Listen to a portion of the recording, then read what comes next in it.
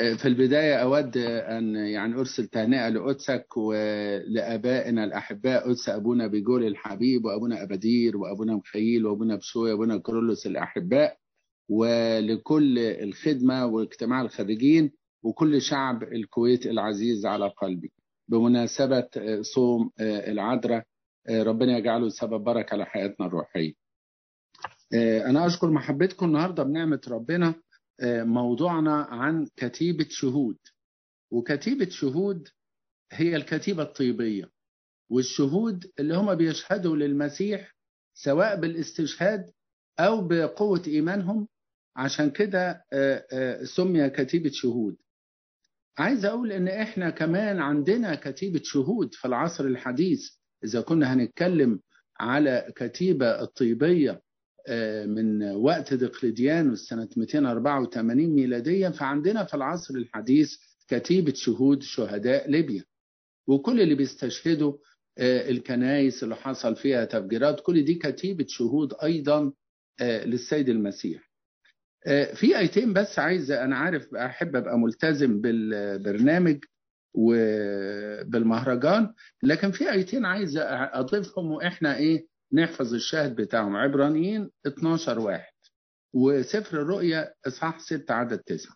عبرانيين 12:1 بيقول: لذلك نحن أيضا لنا سحابة من الشهود مقدار هذه محيطة بنا. يبقى إذن هم سحابة أي مرتفعة إلى السماء. عشان كده حتى لما بنشبه أمنا العذراء أنت هي السحابة وأنت هي السماء الثانية، فهم كمان وصلوا إلى هذه المرتبة العليا، هم سحابة. فمعلمنا بولس الرسول بيقول إن لنا سحابة من الشهود مقدارها هذه، ما قدرش يحدد دي، يعني سحابة كبيرة جدا. وأيضا في سفر الرؤيا إصحاح 6 عدد 9 عن مكانتهم عند رب المجد يسوع المسيح، يقول: ولما فتح السفر الخامس رأيت تحت المذبح مين بقى؟ نفوس الذين قتلوا من أجل كلمة الله ومن أجل الشهادة التي كانت عندهم. يبقى إذن إحنا عندنا هؤلاء الشهداء هم أقرب الناس إلى رب المجد، دول تحت المذبح، ودول شهادة لينا وسحابة لينا ونموذج لينا أيضا. الكتيبة الطبية الحقيقة هي دي من مدينة الأقصر، والأقصر كلنا عارفينها تمتاز إن هي كانت فرعونية، لأن دي كمان في القرون الأولى وتحمل الطابع الفرعوني، وأيضا عندنا الطابع القبطي، لأن دي كانت وقت حكم دقلديانوس اللي بدأ سنة 284 ميلادية. هنتكلم عن 3 حاجات: الكتيبة الطيبية، وعن القديسة فيرينا، وعن الختم بتاع زيورخ والمدن الأوروبية اللي عليها هؤلاء الشهداء. ونلاقي أن الكتيبة الطيبية ديت هي قصة رائعة وملحمة من الأمانة ومن الإيمان. دقلديانوس 284 ميلادية دي تفكرنا برضو ببداية السنة الشهداء، ما احنا بدأناها بحكم دقلديانوس. عشان كده الفرق ما بين سنة الشهداء 1737 و2021 هو 284 هو حكم دقلديانوس. السنة القبطية بدأت بهذا الذي كان يقتل جميع المسيحيين بفظاعة، فقالوا نعتبر بداية سنة الشهداء من حكم دقلديانوس. وأيضا نلاقي إن عيدهم 11 سبتمبر، وهو أيضا عندنا ده اللي هم بيحتفلوا بيه في أوروبا، وهو دوت 11 سبتمبر هو 1 توت. يبقى السنة من حكم دقلديانوس، و1 توت 11 سبتمبر هو عيد استشهادهم. وإحنا ككنيسة في مصر مرتبطين بهاتين المناسبتين. فالكتيبة الطيبية حكم دقلديانوس الروماني، وكان الرومان لهم إمبراطورية كبيرة، وكان سنة 284 ميلادية هو قعد لغاية 305 ميلادية، وكان بيعاونوا ماكسيميانوس بدأ من 285 ميلادية ل 305. كونوا جيش من كل الشعوب الخاضعة لسلطانهم. ما هم الرومان كانوا من كل الشعوب اللي بيخضعوها ياخدوا منها الأشداء الأقوياء وياخدوهم. نذكر الفتية الثلاثة لما نبوخذ نصر أخذهم، فبياخدوا الأشداء الأقوياء والأمناء ليهم، واللي عندهم الطاعة ياخدوهم جنود عندهم عشان دول اللي هيحاربوا بيهم وينشروا الإمبراطوريات بتاعتهم. حدث ان كان في اثناء حكم دقلديانوس ان في بعض الاماكن في اوروبا اللي حصل فيها تمرد، من ضمنها اقليم اسمه غاليا في فرنسا. فامر دقلديانوس انهم يجيبوا ناس اشداء من مصر، وقالوا ان مصر عندها جنود اشداء، وبعتوا وخدوا كتيبة وعلى رأسها القديس موريس، كلنا عارفينه الشهيد العظيم القديس موريس. خدوا هذه الكتيبة مكونة من 6600 جندي أشداء أقوياء وعندهم إخلاص وولاء للإمبراطور.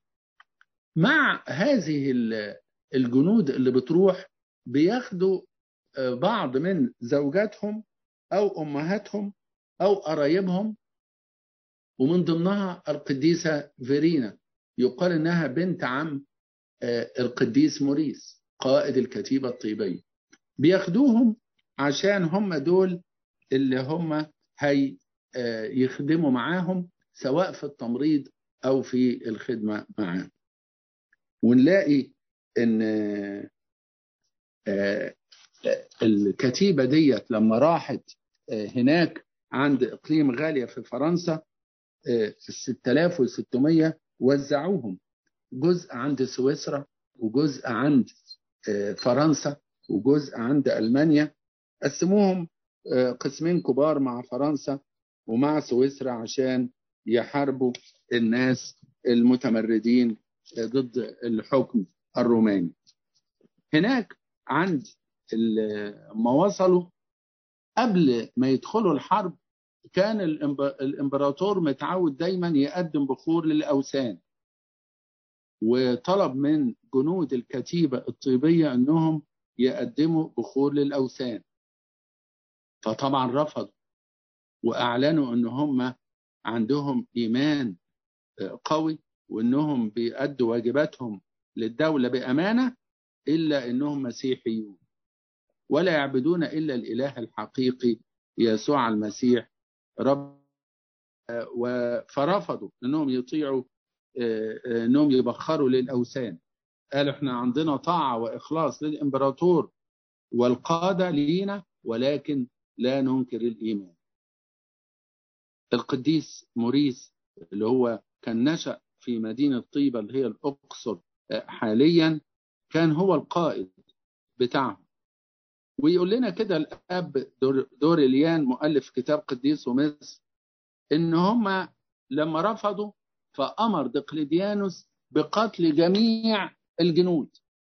الأول بدأ بحاجة عشان يرهبهم، قال لهم كل عدوا نمرة 9 والعاشر تقطعوا رقبته وكمان تجلدوه قبلها، يجلد وتقطع رقبته.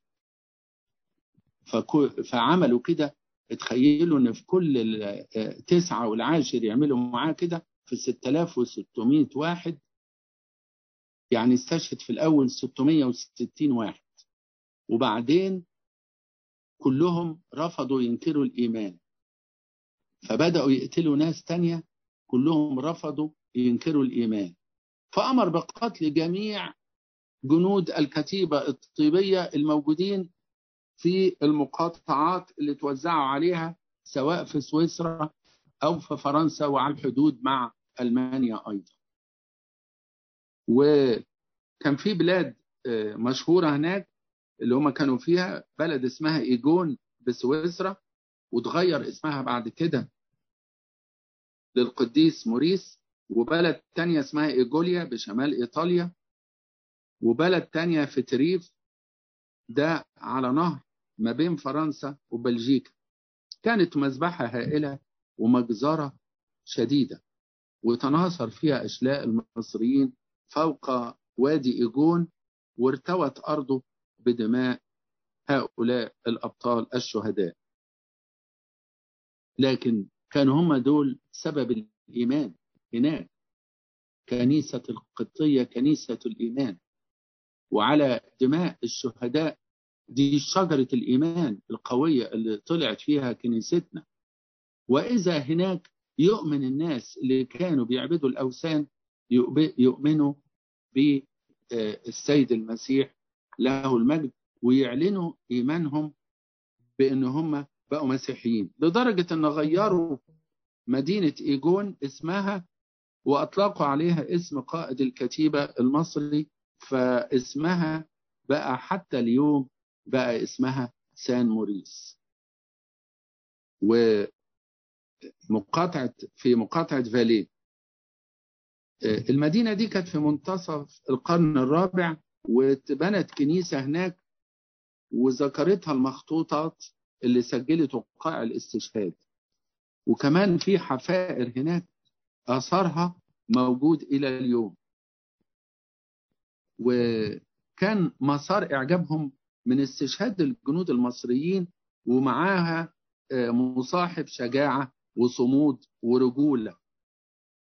وكل ده كان بيخلي كل اللي هناك سكان المناطق دي الوثنيين كانوا عندهم إعجاب بهؤلاء الأبطال الشجعان الذين رفضوا أن ينكروا السيد المسيح لإيمانهم به.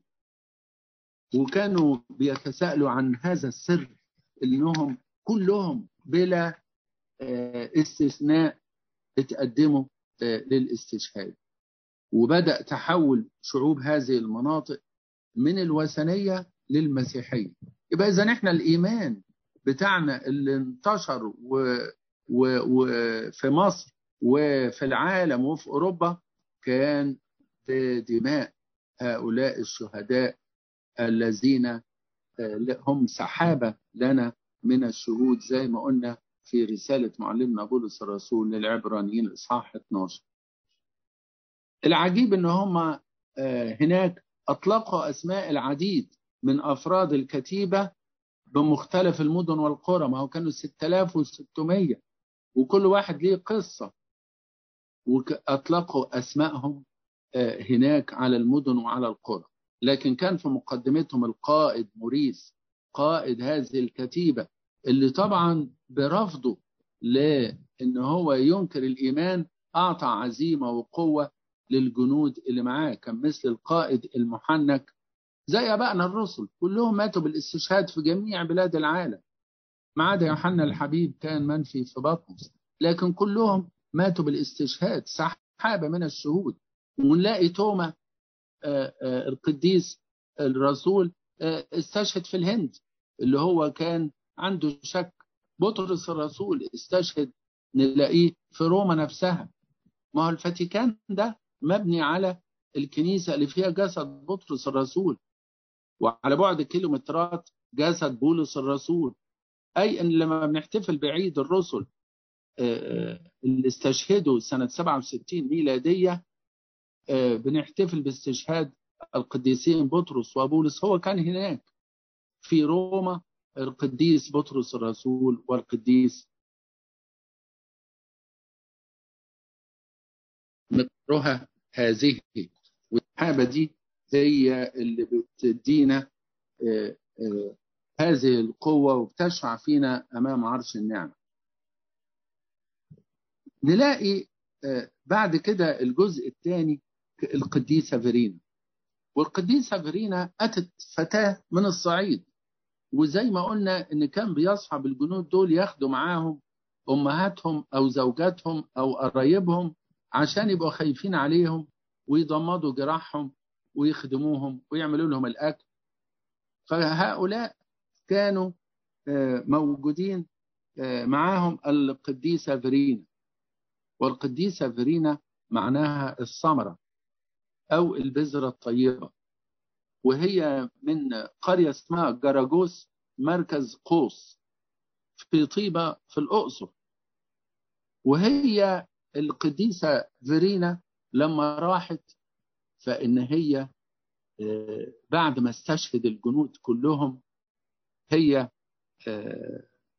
اتنقلت من هذا المكان وراحت في مكان لتتعبد في حتة اسمها أوجونوم، دي عبر جبال الألب، وهناك كانت بتصلي وبتصوم باستمرار، لكن كان بتخدم المناطق دي. من العجيب، احنا عارفين المصريين القدماء كان عندهم اهتمام بالصحة وبالنظافة، ومشهورين حتى بتسريحات الشعر بتاع الملكات وتصفيفها، فكانوا مهتمين قوي بالنظافة الشخصية. لما راحت القديسة فيرينا وعبر جبال الألب عند هذه المدينة أوجونوم، فإن هي ابتدت تعلمهم إزاي النظافة الشخصية وإزاي الاستحمام. كمان بيرسموها في الأيقونة بتاعتها معاها مشط. المشط ده من وقت الفراعنة، وليه كمان سنون من الناحيتين، عشان علمتهم إزاي يصففوا شعورهم للبنات والنساء ويشيلوا منه الأمراض.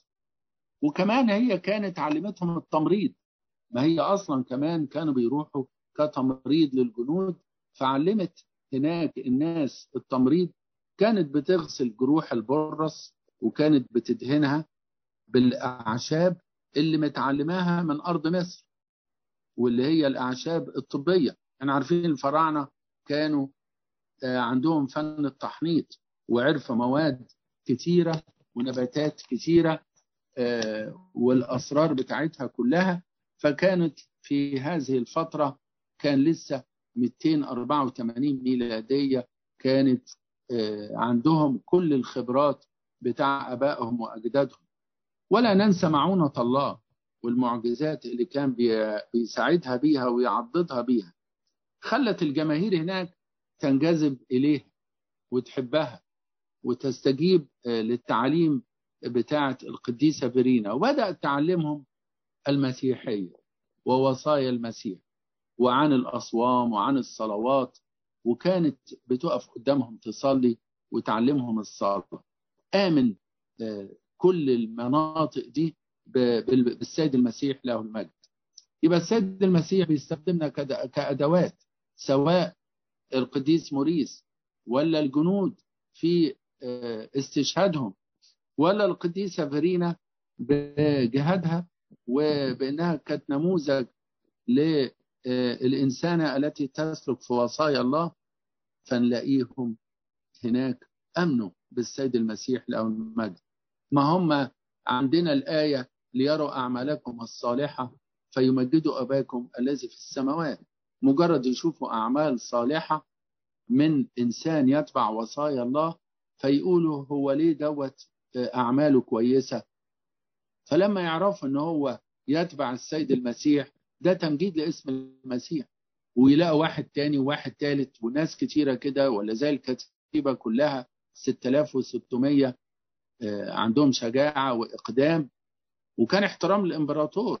حتى هم قالوا له احنا نحترم القوانين ونطيع الأوامر، إلا إن احنا ننكر الإيمان.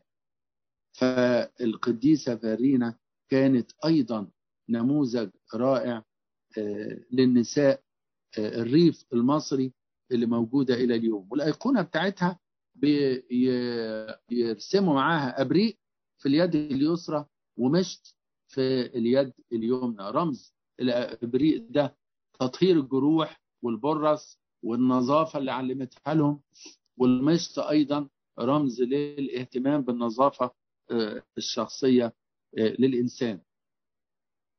والقديسة فيرينا توفت سنة 344 ميلادية، يبقى دقلديانوس كان سنة 284 ميلادية، وهي توفت سنة 344 ميلادية.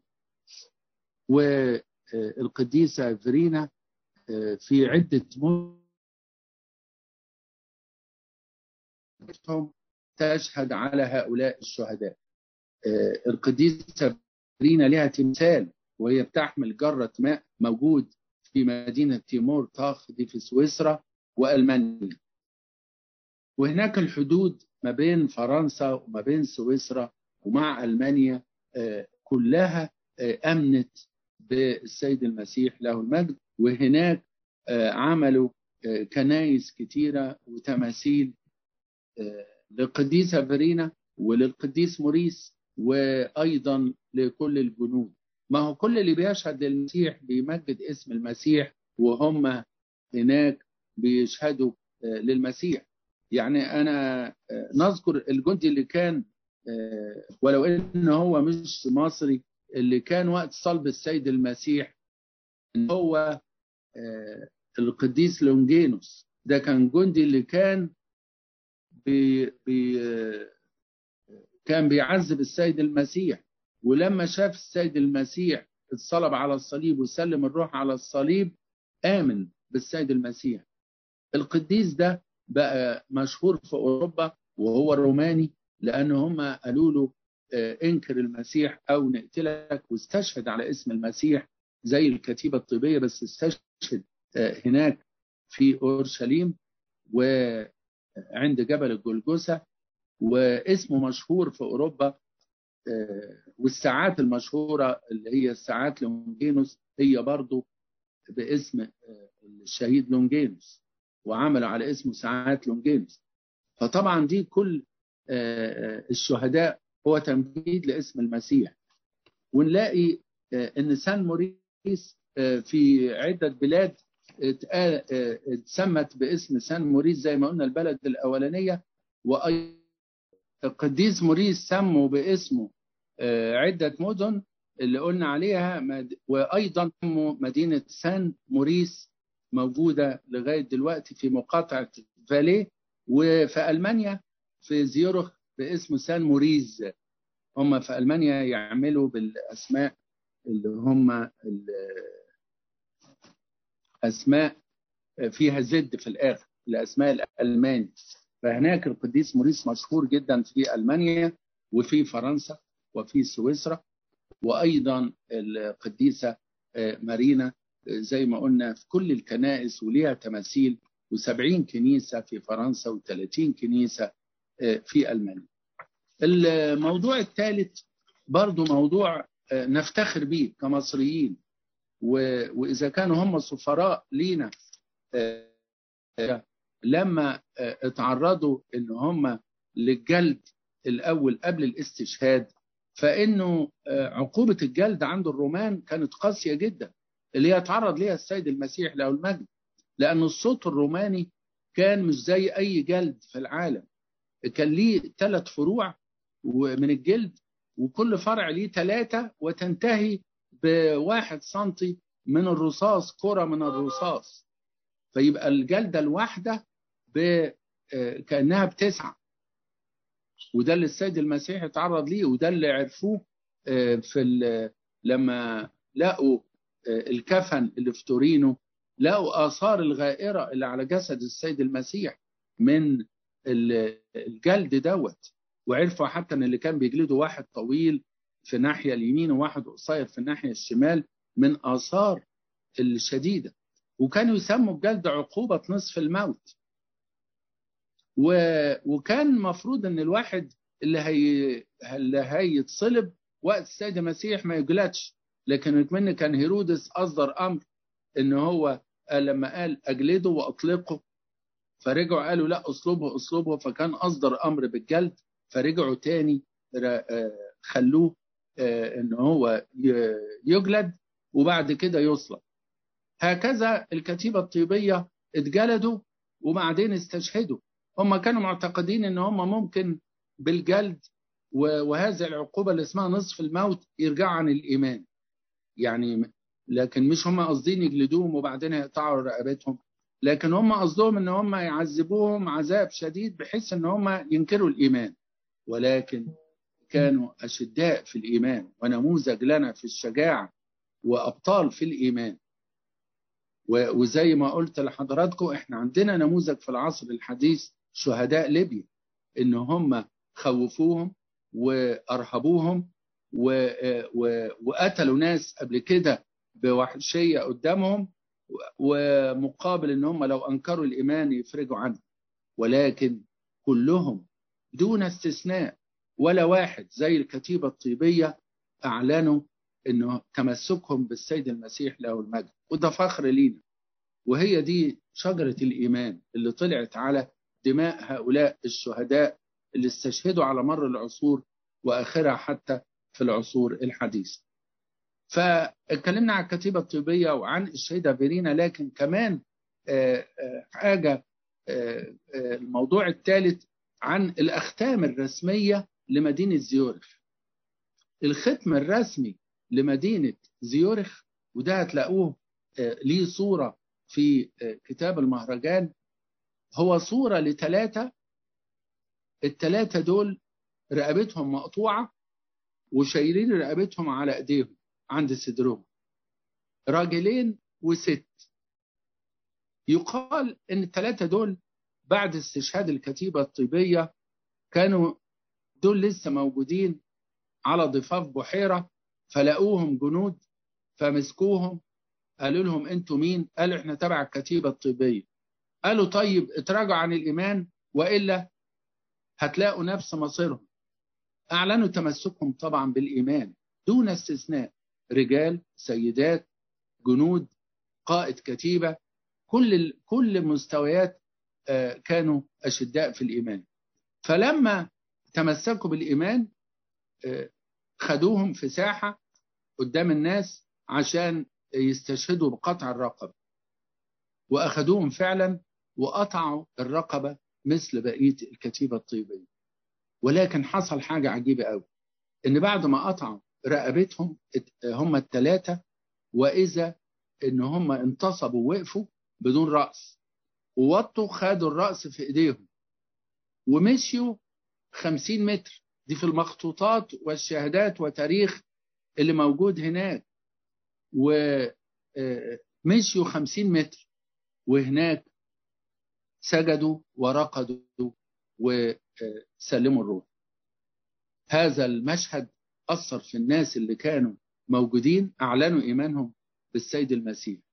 وولاية زيورخ إلى اليوم الختم بتاعها هو هؤلاء الثلاثة، وده حاطينه رمز على مش بس قوة الإيمان، ولكن على إن الإنسان، عارفين زي ما احنا بنقول، ماشي وإيده على كفه. عايزين يقولوا إحنا كلنا عايزين نستمد قوة في العمل، قوة وشجاعة وإقدام زي هؤلاء، حتى لو وصلنا إلى الاستشهاد أو إلى الموت، فإن إحنا نتفانى في الخدمة وفي طاعة الأوامر. وإلى اليوم هذا الختم موجود في مدينة زيورخ. ودول موجود أسمائهم القديس فيليكس وأخته ريجولا وإكسبرانتيوس، الثلاثة موجودين اللي كانوا استشهدوا على بحيرة زيورخ. نموذج رائع لينا. وبعدين حاجة حديثة جميلة حصلت في مصر، إن في وفد من سويسرا سنة 1986. عارفين زي ما قداسة البابا كيرلس السادس جاب رفاة مارمرقس من إيطاليا وجه، فهكذا قداسة البابا شنودة مثلث الرحمات سنة 1986 استقبل وفد من سويسرا معاه جزء من رفاة الشهيد القديس موريس وجزء من رفاة القديسة فيرينا، واستقبلوهم استقبال حافل، واتعملت كنيسة على اسمهم في أسقفية الخدمات في القاهرة.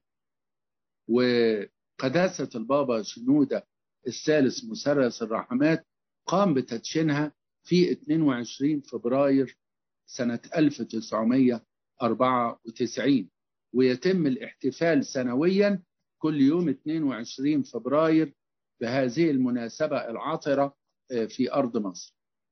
لكن أرجع تاني، حكم دقلديانوس سنة 284 ميلادية، إحنا مرتبطين بهذا التاريخ في بداية السنة الشهداء، قالوا احنا نبدأ سنة الشهداء بأكتر واحد عذب المسيحيين، ونتذكر إيمان أبائنا اللي نقلوه لنا وقدموا حياتهم حتى الموت، ولنا سحابة من الشهود. وأيضا هناك بقى بيحتفلوا يوم 11 سبتمبر، و11 سبتمبر هو عيد النيروز، عيد الشهداء. ومصر بنحتفل دايما في 1 توت يوافق 11 سبتمبر. فبداية السنة القبطية هي مع الاحتفال بعيد استشهاد القديس موريس والكتيبة الطيبية وعيد القديسة فيرينا، وأيضا بيكون 11 سبتمبر ده هو عيد النيروز. وكمان بتبقى السنة 284 بتبقى سنة جديدة من وقت حكم دقلديانوس. احنا دلوقتي في 1737 وقاربت السنة القبطية على الانتهاء، وندخل في سنة 1738 ميلادية للشهداء. كتيبة شهود موضوع رائع يوري هذه الكتيبة اللي كان المسيحيين أفواج أفواج وياما آلاف كانوا بيتقدموا للاستشهاد، وفي ساحات في أرض مصر في الصعيد وفي كل الأماكن اللي بتشهد على استشهاد كتائب، مش كتيبة واحدة، وآلاف. وفي دمنهور بحري من كل أرض مصر، لأنه أرض مصر تباركت بزيارة العائلة المقدسة. ولهذا الإيمان في أرض مصر يختلف عن أي بلد في العالم، لأنه إيمان قوي، إيمان راسخ، في شجاعة وفي إقدام. زي الكتيبة الطيبية 6600 جندي يتقدموا للاستشهاد ولا واحد يتراجع. كل النساء اللي كانوا معاهم ماتوا بالاستشهاد أو عبروا عن إيمانهم وخدموا بالصوم وبالصلاة وخدموا كل الشعوب اللي هناك. ودي كانت بدايات انتشار الإيمان بالمسيحية. ما هو روما دي ما كانتش مسيحية، ولكن دي كانت البدايات، بذرة الإيمان اللي اتزرعت. نلاقي في انجلترا في 3 آباء من دير الأنبا أنطونيوس هم اللي بشروا أيضا انجلترا. ولهذا انجلترا إلى اليوم عندهم شعارات فيها الآباء الرهبان اللي بشروا انجلترا، والأنبا أنطونيوس أول الرهبان يحتفلوا به احتفالات كبيرة في انجلترا. فالبلاد كل أوروبا نحن نفتخر أن إيماننا وصل إلى هناك. وكل الشهداء دول زي الآباء الرسل اللي برضو قدموا حياتهم بالاستشهاد من أجل اسم المسيح.